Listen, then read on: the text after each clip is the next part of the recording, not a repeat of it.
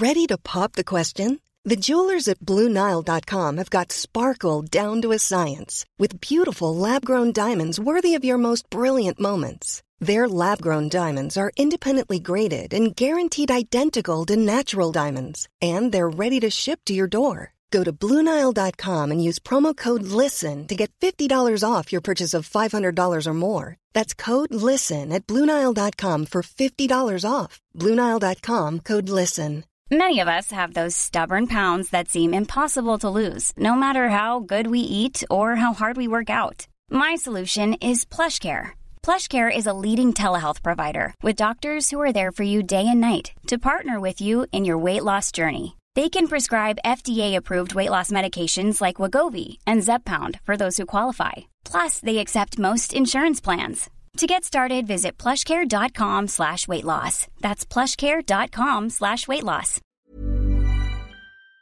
I want to speak to Kam Adair, who is indeed the expert in the field that I was talking about a moment ago. This gaming addiction, the founder of Game Quitters and a leading world voice really in video game addiction and treatment. Kam, good morning. Good morning. Some people will be thinking you can't really get addicted. It's just that you love doing it. What symptoms show when someone has the addiction to gaming as opposed to just a love for it? The difference between a passion and an addiction is when you're continuing to use despite negative impact. When it's becoming the only thing that you're doing, when your life revolves around the activity instead of the activity revolving around your life.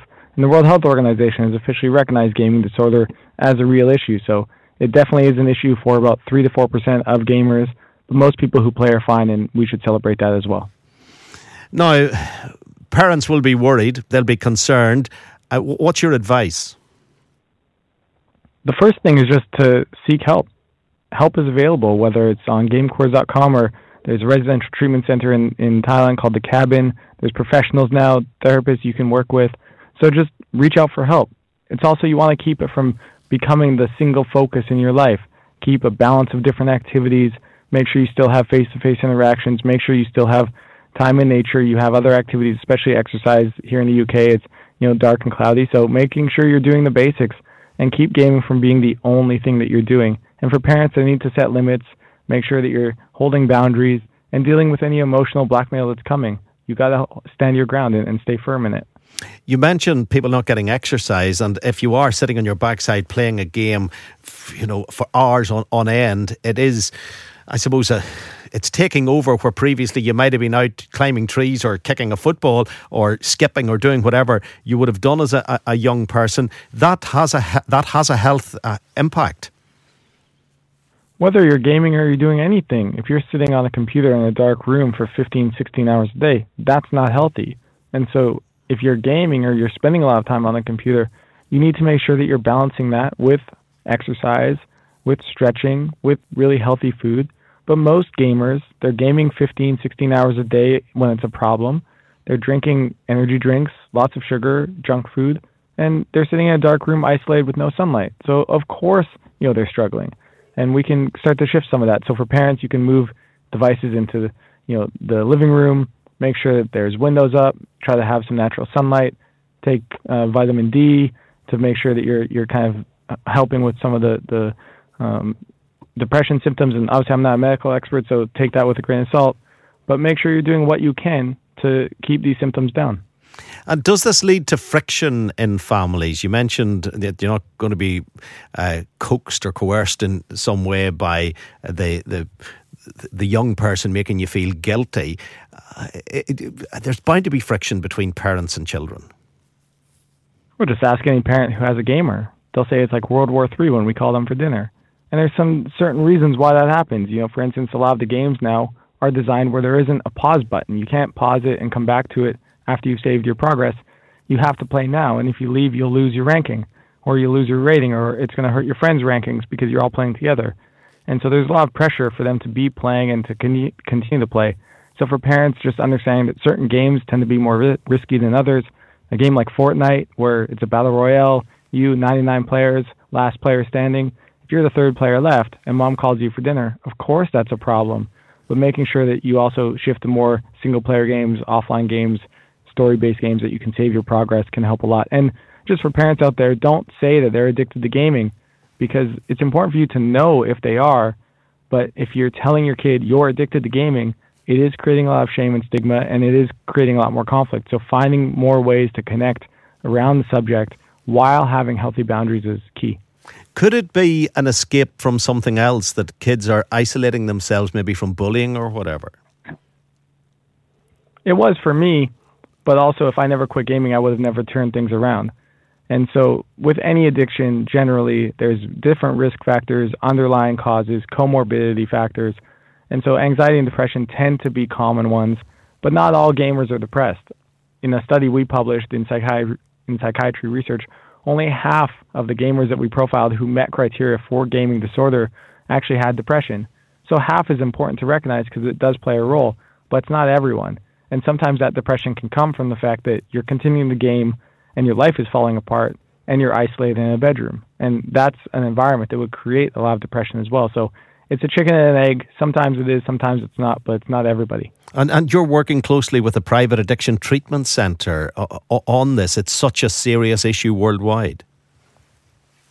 I've been getting emails and calls for years from parents who are in very severe situations. And I've always tried to advocate to share my story and bring more awareness, but I'm not a licensed therapist and I don't act like one. And so I wanted to find someone who was and who could actually treat these more severe cases. And that's the cabin in Chiang Mai. And I've been out to the center. I speak with the boys. It's a fantastic center. It's helped a lot. And that is something available for parents of more severe situations. But not everyone's there, and it's important to distinguish what is and what isn't a problem. And we do have a webinar coming up on April 30th on theedgerehab.com that can help you be able to distinguish that, learn more information. Yeah, because this is what you're talking about is a special rehab unit for young men 18 to 26 who are so addicted. And we're at capacity at the moment. Yeah. That's how big of a problem it is. We're at capacity. It's incredible to think that it has affected their minds to that extent. And just briefly, Cam, remind us of your story, because you went through a tough time yourself. Yeah, I mean, I got to a point where I was gaming 16 hours a day. I was very depressed, very anxious. Got to a point where I was pretending to have jobs and deceiving my family. My parents thought I was working a job, but I was actually sneaking in through my window and going back to sleep, and I was gaming all night. And eventually I wrote a suicide note, and that's where I realized I needed to make a change. And that change for me began by quitting gaming, because if I didn't quit gaming, I would never do anything else with my life. And looking back, that's about 10 years ago, things are a lot better now. I did relapse at one point where I started gaming for 16 hours a day, literally for 5 months straight overnight. And that's when I realized, I really need to move on for good. But I'm just one example of tens of thousands of people who come forward every single month asking for help. And I think our answer as a society should be, okay, how can we help? Do you have a recommended website for parents who may be worried on the back of our conversation?